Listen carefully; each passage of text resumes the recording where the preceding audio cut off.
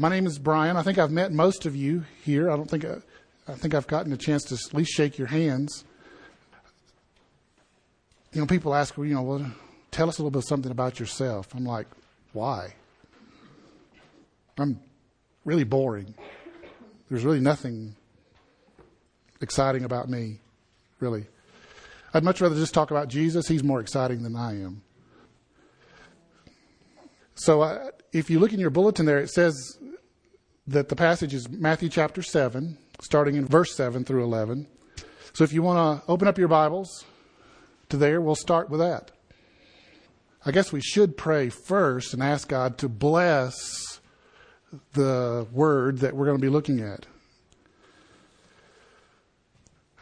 Father, thank you that you are such a good Father, that you desire to give such good things to your children.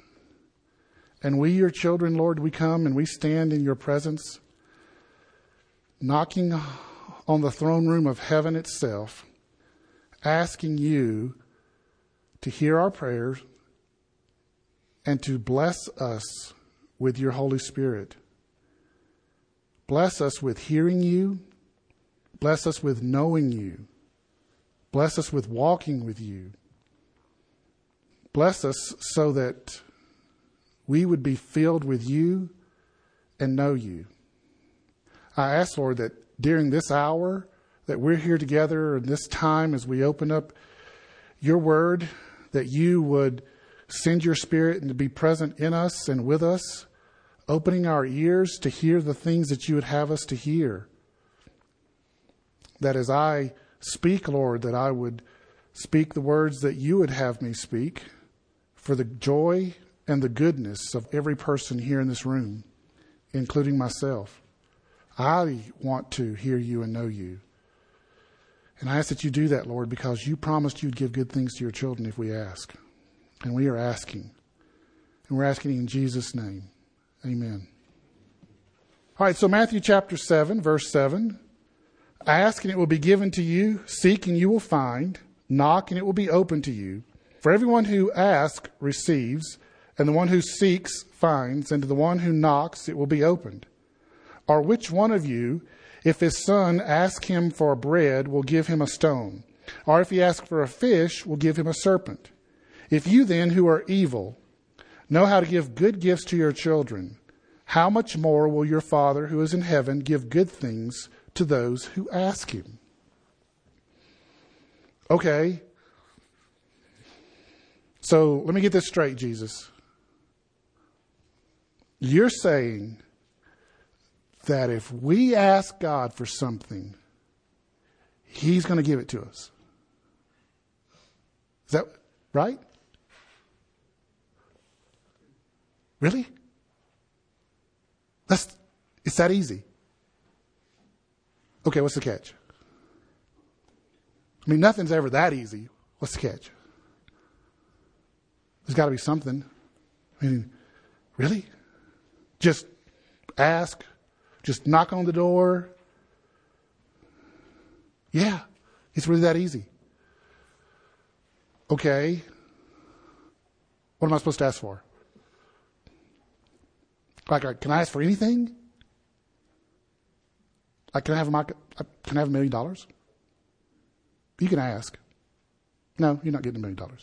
Wait a minute. You just said if we ask, you give it. Well, there is a catch. All right. So what does he say is the catch? Well, the first thing we have to do to answer that part is go to John chapter 14. So flipping your Bibles over to John chapter 14. This is a replay for those who were in the Sunday school lesson this morning. So,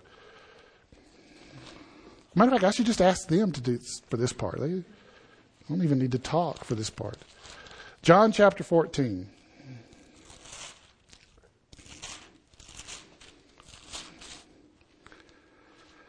Starting in verse 12, Jesus said to the disciples, Truly, truly, I say to you, whoever believes in me will also do the works that I do, and greater works than these will he do, because I'm going to the Father.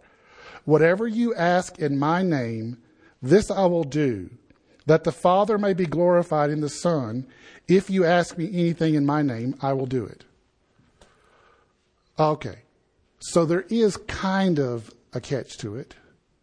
Whatever we ask, it has to glorify the Father in the Son. Okay, that's kind of awkward. What does that mean? Okay, I understand the part about, okay, if I ask something, it's got to glorify God, but glorify Him in the Son? I don't what? That doesn't make any sense. Okay, so I ask it so in such a way, and it's something I'm asking for, that it glorifies God, and because I'm asking it in your name, it brings glory to you too. Okay, that works. That makes sense, right? If I ask it in Jesus' name and He's the one working.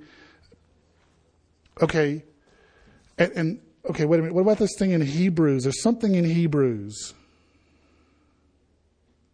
that He is the mediator, and He sits at the right hand of the Father interceding for His people. So, okay, also I get it. I'm asking you, Jesus, and you're right there beside the Father at His right hand, and so you've got His ear and you can talk to Him about this. Oh, that's how you're glorified, right? Because you're the heir apparent to the throne. You're going to be sitting on the throne one day, and as the Son, the great Son, the only great Son who sits at the right hand, who will one day take over for the Father on the throne of heaven, you get to talk to Him and ask Him about these things that your disciples are asking for. Because, God's got a lot of people asking Him for stuff. Right? Even though they might not realize who they're talking to, the Hindus and the Muslims are asking Him for stuff too. But they're not asking it in the name of Jesus. They don't have Jesus mediating and interceding for them like we do. But Jesus is there speaking and asking. And so you do this. And then when we do this, see, I'm just trying to get this, I got to get this formula straight in my mind. Right? Because if I get the right formula of how I do this, I'll get what I want. Right? Isn't that what He says? No, that's not what He says. You know how we know that's not what He says? Is because just a few sections earlier, there in Matthew chapter 16, He's talking about praying when the disciples come to Him and they say, Lord, teach us how to pray. Right? Because they've heard all the Pharisees and Sadducees and the rabbis in the synagogues as they would teach and they would pray. And these guys, they really had this thing down on prayer. They really knew what they were doing. And other teachers teach their guys how to pray. And even John has taught his guys, John the Baptist, he's taught them how to pray. So teach us how to pray, Jesus. And what does Jesus say? It goes back to chapter 6 in Matthew. Right? I'm sorry. A couple of things you'll learn about me. One of them is I never stay in one place very long. So just be ready to flip. Yes, be ready to flip. So Matthew chapter 6, starting in verse 7. And when you pray, do not heap up empty phrases as the Gentiles do, for they think that they will be heard for their many words. Do not be like them, for your Father knows what you need before you ask. Pray then like this: Our Father who in heaven, hallowed be your name. Your kingdom come, your will be done on earth as it is in heaven.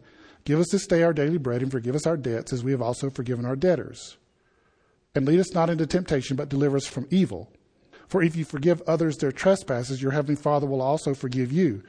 But if you do not forgive others their trespasses, neither will your Father forgive your trespasses. Okay, wait a minute. You keep changing the deal here, Jesus. You said if we just ask it in your name, we'd get it. Now you're saying that we can't hold grudges with people when we're asking you for something. Oh. Why? Everybody else does. Why do I have to not go grudge? Why do I have to forgive if I want you to answer my prayers? Why? Because how can our Father in heaven give us something good when we are still being unforgiving towards others? I mean, I don't know about you guys, but I'm pretty decent at holding a grudge. It comes very natural. I've actually had to work hard at not holding grudges. Holding the grudge is a lot easier than not holding it, because they messed with me. They shouldn't have messed with me. I didn't do nothing to them. Why did they mess with me? They deserve what they're going to get. Why do I need to forgive them? Why do I need to let it go? What's the parable that Jesus tells us? The one servant goes to his master, and he owes like 3 lifetimes worth of debt. Right? I don't know. Everybody here has had debt. Right? Nobody's ever lived debt-free their whole life. Right? But I've never heard of anybody building like 3 lifetimes of debt. You couldn't pay it off if you worked for 3 lifetimes and earned enough money to pay it off. And yet, his master forgives him. And then what does he do? He goes out and he finds this guy that owes him 3 months worth of wages. Right? The guy works for 3 months. He's paid the guy off. But and what does he do to this guy? He grabs him by the shoulders and shakes him and says, "Pay me now." And he says, "I can't. Have mercy on me." That's funny. I just said that to the other master. Oh, never mind. No, you're going to pay me back right now. I can't. Well, I'm throwing you in debtor's prison. Dude, you just got forgiven 3 lifetimes and you won't even give this guy 3 months to pay you back? Are you serious?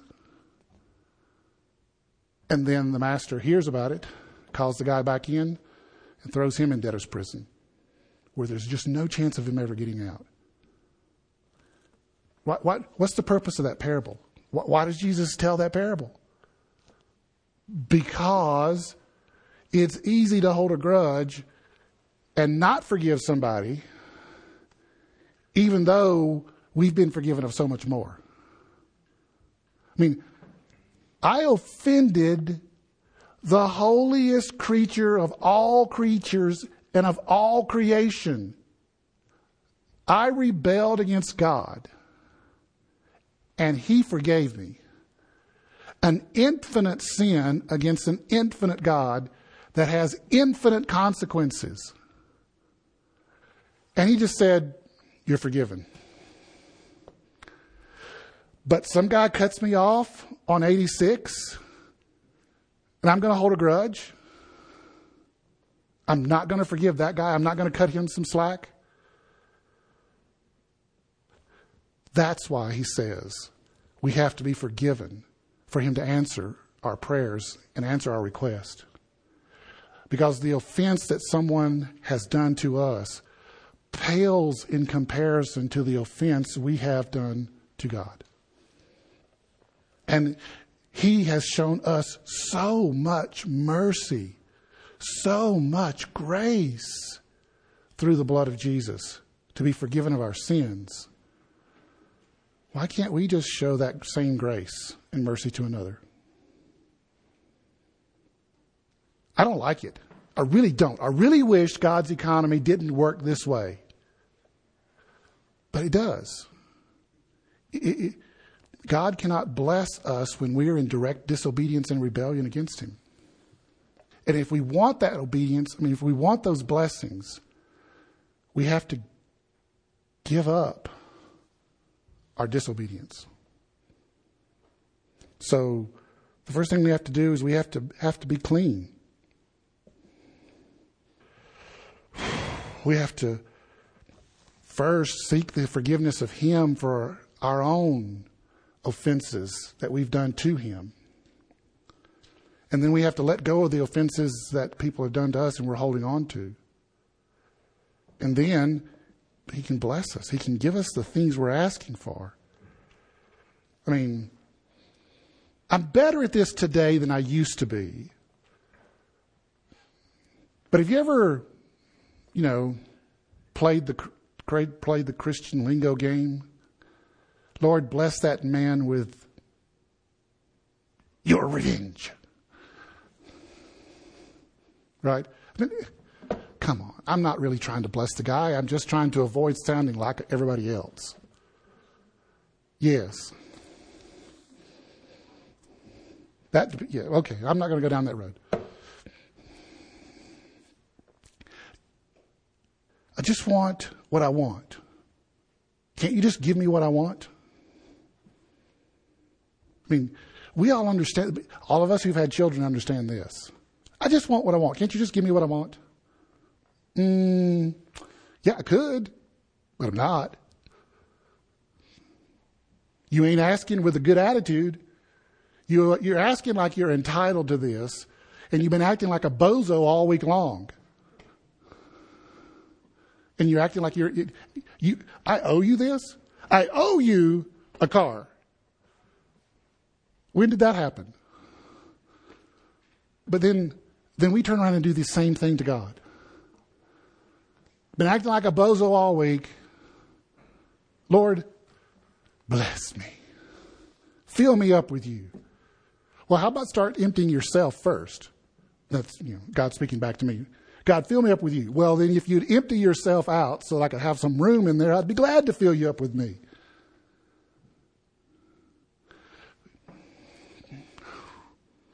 Fine. So what is it? I don't understand. Because we ask, what does James say? Why do you not receive what you want? Because you ask with wrong motives. See, John chapter 14, my motive has to be to glorify Him. He desires to give me good things. The biggest problem I have is my definition of good things and His definition of good things aren't matching. What I think are really good things, He recognizes are really bad things for me. Right? I mean, that $1 million, that'd ruin me. I would be if I'm a rebel now, imagine what I would do with $1 million. He understands that I'm not ready for that. So think about this for a second. If I'm not ready for what I'm asking God to give me, what's the most loving thing He can do? Not give it exactly. But He's more loving than just not giving me something I'm not ready for. What does He then do? This is the glory and the joy and the beauty of our Savior and our God. I actually believe that a lot of the things we ask for are planted in our hearts and minds by Him. He really intended for us to ask for something that we weren't ready to receive. Why would He do that? Well, why would God put the idea in my mind to ask Him for $1 million when I'm not ready to receive it? Because He desires to transform me, to change me. Right? I ask Him for something I'm not ready to receive, and then He goes, well, no, I can't give it to you because you're not ready to receive it. How about we work on these things in your heart, mind, and soul so that you're ready to receive it? And then that begins this whole process of discipleship and discipline where He's working in me and He's changing me and transforming me by the power of the Spirit and the people He puts in my life so that I'm then able to receive what I've been asking for. So when He doesn't want to give us a stone when we ask Him for bread, He doesn't want to give us a serpent when we ask Him for a fish. But what He wants to do is He wants to make us people who are ready to receive the fish and the bread. Now, sometimes we really need it desperately, and He gives it to us even though we're not really ready to receive it. So He gives us just a little bit, just enough, right? I think that's one of the reasons He said, pray today for our daily bread in the Lord's Prayer. You'll get enough for today while I'm growing you and changing you to be able to receive more in the future. And then He says this thing about praying in my name, right? One of the challenges we have is we don't understand some of the things Jesus was saying because we're 2,000 years separated from him and we live in a totally different culture than he does. In John chapter 14, when Jesus says, when you ask the Father anything in my name, you'll be given it. We fall into this trap of thinking that it's a magic phrase, right? It's like, we talked about this in the Sunday school lesson, it's like abracadabra. You might as well just, instead of just saying, Lord, I ask for this in Jesus' name, Lord, I ask for this abracadabra. Because it's about the same attitude. When we think of this as some magic word, some magic formula. But that's not what Jesus is saying. Think about it this way. If you've ever watched films or movies about the medieval period and knights and kings and stuff, you'll hear this phrase from one of the soldiers or some official as they're galloping across this nice green plain, which never happens in Colorado. You'll hear them say, "Stop in the name of the king." What does that mean? When they say that phrase, "Stop in the name of the king," why are you saying that? They're saying it because the king has given them authority to say those words. The king has granted them the ability to speak on behalf of the king. They say, "Stop in the name of the king," is the same thing as the king himself standing here saying, "Stop." Well, wait a minute. Who are you that you get to say, "Stop in the name of the king"? I mean, who are you in connection to the king? Well, I'm the captain of the army of Sussex. Okay, fine. You have the authority to say those words. When Jesus says, "Ask these things in my name," he is saying that he's giving us the authority to ask for things based on our relationship and connection to him. So let's rework the formulas to grasp this, right? Because the problem is he's talking in first century Palestine and we're here in 2022 Castle Rock. So now let's rework this formula so it sounds more like what Jesus meant to us today. So when you ask for something, ask my Father for what you want based on your relationship with me. Father, based on my relationship with Jesus, I ask you to... Wait a minute. That's a little different. Now things kind of feel weird asking for $1 million. Right? Wait a minute. You mean my relationship with Jesus is the basis for being able to ask for these things? Yes, that's correct. So the problem, though, is that immediately creates this conflict. At least it does for me. I really want to ask for the Rams to win today based on my relationship with Jesus. Based on my relationship with you, Jesus, I want the Rams. God, that sounds so stupid. But that's the point. We start to realize how we've fallen into this trap of using Jesus' name as a magic formula to get what we want. And when we rework it so that we're saying, Lord, I'm asking you, Father, I'm asking you for this based on my relationship with Jesus, we suddenly realize how silly some of the things we're asking for. And we would never go asking God to do things for us based on our relationship with Jesus for some of these things. And then it starts to make us think, but if there's a positive, there's the negative side, right? I'm so embarrassed. I was thinking about asking for the Rams to win, and based on my relationship with Jesus, it's not like anybody else. It's not like any of the Rams fans have a relationship with Jesus either, right? They were probably, the Rams and the Bengals. It's not like the Bengals fans have a relationship. There's no Bengals fans that have a relationship with Jesus. They're probably asking for the Bengals to win, and it's just a football game. I mean, yeah, there's a lot of money and there's fame involved. There's some good things. But there's a positive side to this coin. It makes us start thinking about what would I ask of my Father if I'm doing it based on my relationship with Jesus. How about give me some more of Jesus? Give me more of your Spirit. Give me more of the things that makes me more like Jesus. Right? What's the purpose of the difficult things we face in life? Look, I don't know many of you very much more than just some surface conversations.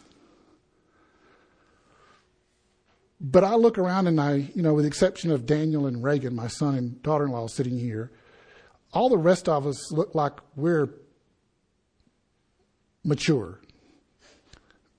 And we've experienced stuff in this life. Plenty of it unpleasant. What is the purpose? No, I'm not talking about, getting stuck in traffic unpleasant. I'm talking about deep, aching soul hurt unpleasant. Why does God let that happen? Why? The answer is Romans chapter 8, right? Let's turn there real fast. Romans chapter 8, verses 28 and 29 and 30. Everybody likes to quote Romans 8:28, but they never finish with verse 29 and 30. And we know that for those who love God, all things work together for good, for those who are called according to his purpose. For those whom he foreknew, he also predestined to be conformed into the image of his Son, in order that we might be the firstborn among many brothers. And those whom he predestined, he also called. And those whom he called, he has also justified. And those whom he's justified, he has also glorified. What's the purpose of the soul-aching bad stuff that happens to us? It's to conform us into the likeness and image of our Savior Jesus, and to cause us to be glorified in him. Wow. Okay. So when these soul-aching, hard things happen to us, we can know that these are being done so that we are being conformed into his image and we're being more like him. That's answering my prayer to fill me up with more of you and to be more like Jesus. I've asked him for something I'm not really ready to receive, to be more like Jesus. And so he put that desire there so that I would ask for it. I would want it.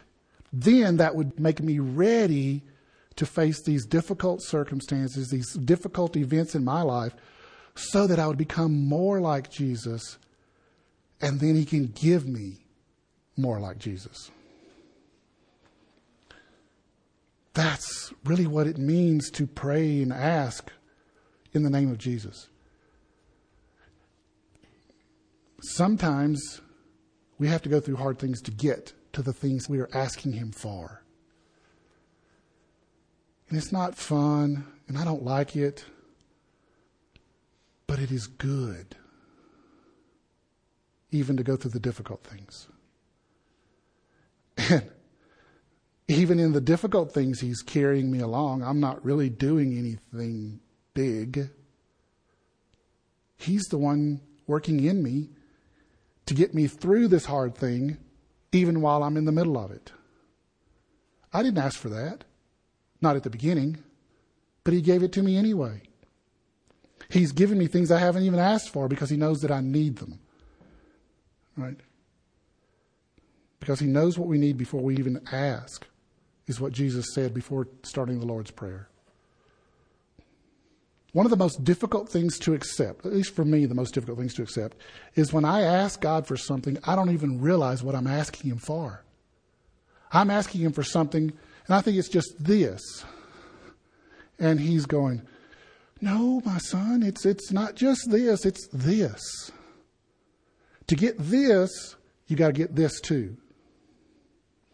And to get this, I got to walk you through some rough stuff. You know that.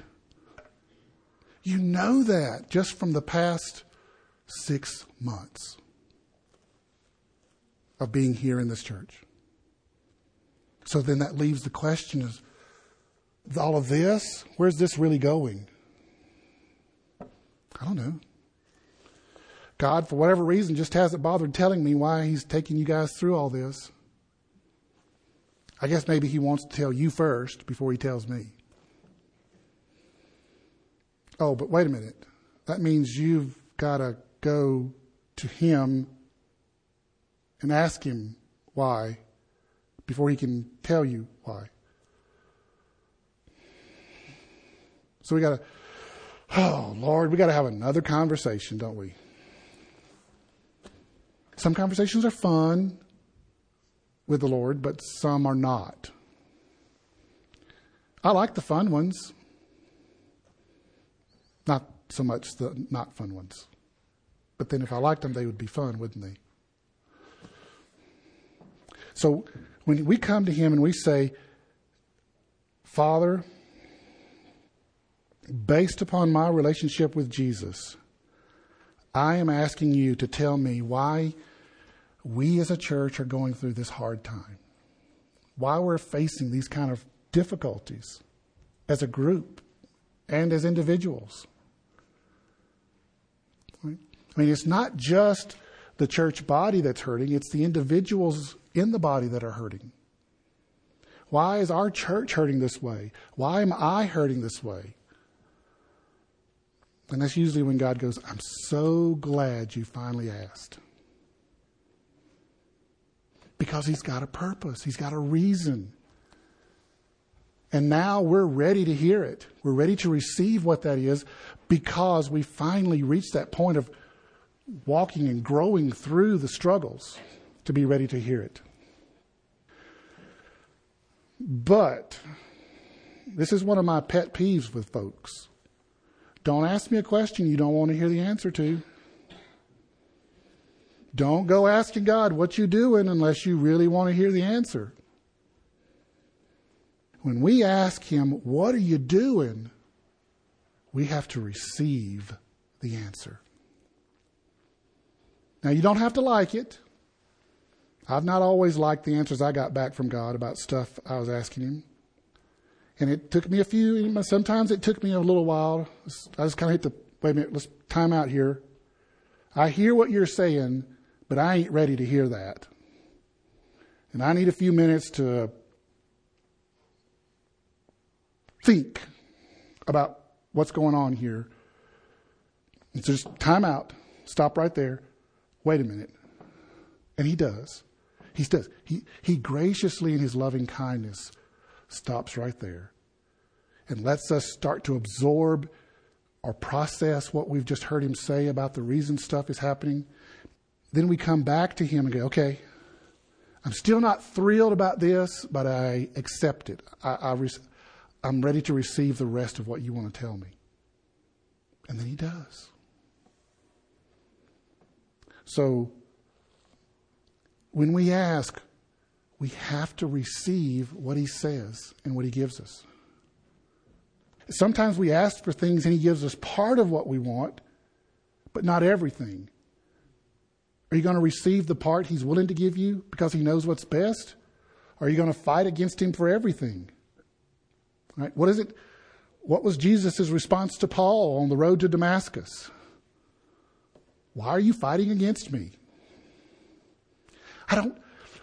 Based on what I've read, that was not a really pleasant experience for Paul, a pleasant time to be fighting against God. I'd just rather avoid that. Can I just bypass that? Right? I don't want to be the guy who has to learn everything the hard way on my own. I would much rather learn from other people's experiences and avoid the bad stuff myself. Okay, well then let's just not fight against God here, right? And so when we ask him for stuff, we got to be ready to receive what he gives us and trust. See, The biggest problem we have is we don't trust him. If we trust our Father, we'll receive whatever he gives us, knowing that he is doing what is best for us. He is doing, even in the difficult stuff, the most loving thing he can do. If we trust him. That's a big trust. Has he done anything in your life to deserve that kind of trust? Has he done anything to show he is that trustworthy? Yes, he has. It may take you a while to think about it and remember, but everyone in this room can recall a time when he proved himself trustworthy of the most difficult of things in the most difficult times. That's our Father in heaven. And I know in today's culture, the father figure thing is really tough to deal with because so many people have had such a difficult experience with their earthly father in this world. And it's clouded and it's confused, and in some cases it's even corrupted our understanding of God as Father. But you got to remember, God is not like our earthly fathers. He's not like that. Especially for those of you who've had bad experiences with a father, earthly father. God's not like that. He's like this. He is this Father, the one described in this book. These are his characteristics. This is who he is. And we have to get to the place where we can trust in this Father, not the one we think exists. The biggest problem we have is we decide this is God is this. God is this. Well, he's half that, but this other half is a bunch of lies about who he is. He's not like that. Our problems come because we believe too many lies about ourselves or about who God is. And once we start believing those lies, we stop trusting him, and that's how we end up in rebellion, going our own way, right? If I don't trust him, I'm not going to go his way. I'm going to decide for myself in my own wisdom how to go. He is a good Father. He is worthy of our trust. He is worthy of asking him and trusting him for what we receive from him. And that is my plea to each of you this morning. Trust in the Father who is, not the one that we think exists. And trust in his goodness to give us what we need. And then trust him enough to receive it. Receive what he wants to give you. And find your greatest joys on the other side. It's easy to receive what he wants to give us when it's the good stuff we want. The harder part is to receive the things that are not so good that we don't want. But on the other side of those is the greatest of joys. There's plenty of joy when I enjoy the things he's giving me that I want. But my greatest joys come from the other side of the things I don't want. That, my brothers and sisters, is what I'm pleading with you to trust in and receive from him. He is a good Father. Ask of him the desires of your heart, the deepest desires of your heart, and then joyfully receive what he will give you from asking it. Let's pray. Oh Lord, thank you for being such a good Father. And Lord, we ask you to fill us up with you. We ask you to help us know you deeper and richer and fuller. And we ask this, Lord, believing that you will give us good things And we willingly receive what you choose to give us. And we ask it in Jesus' name. Based upon our relationship with Jesus, we ask this, Father. Amen.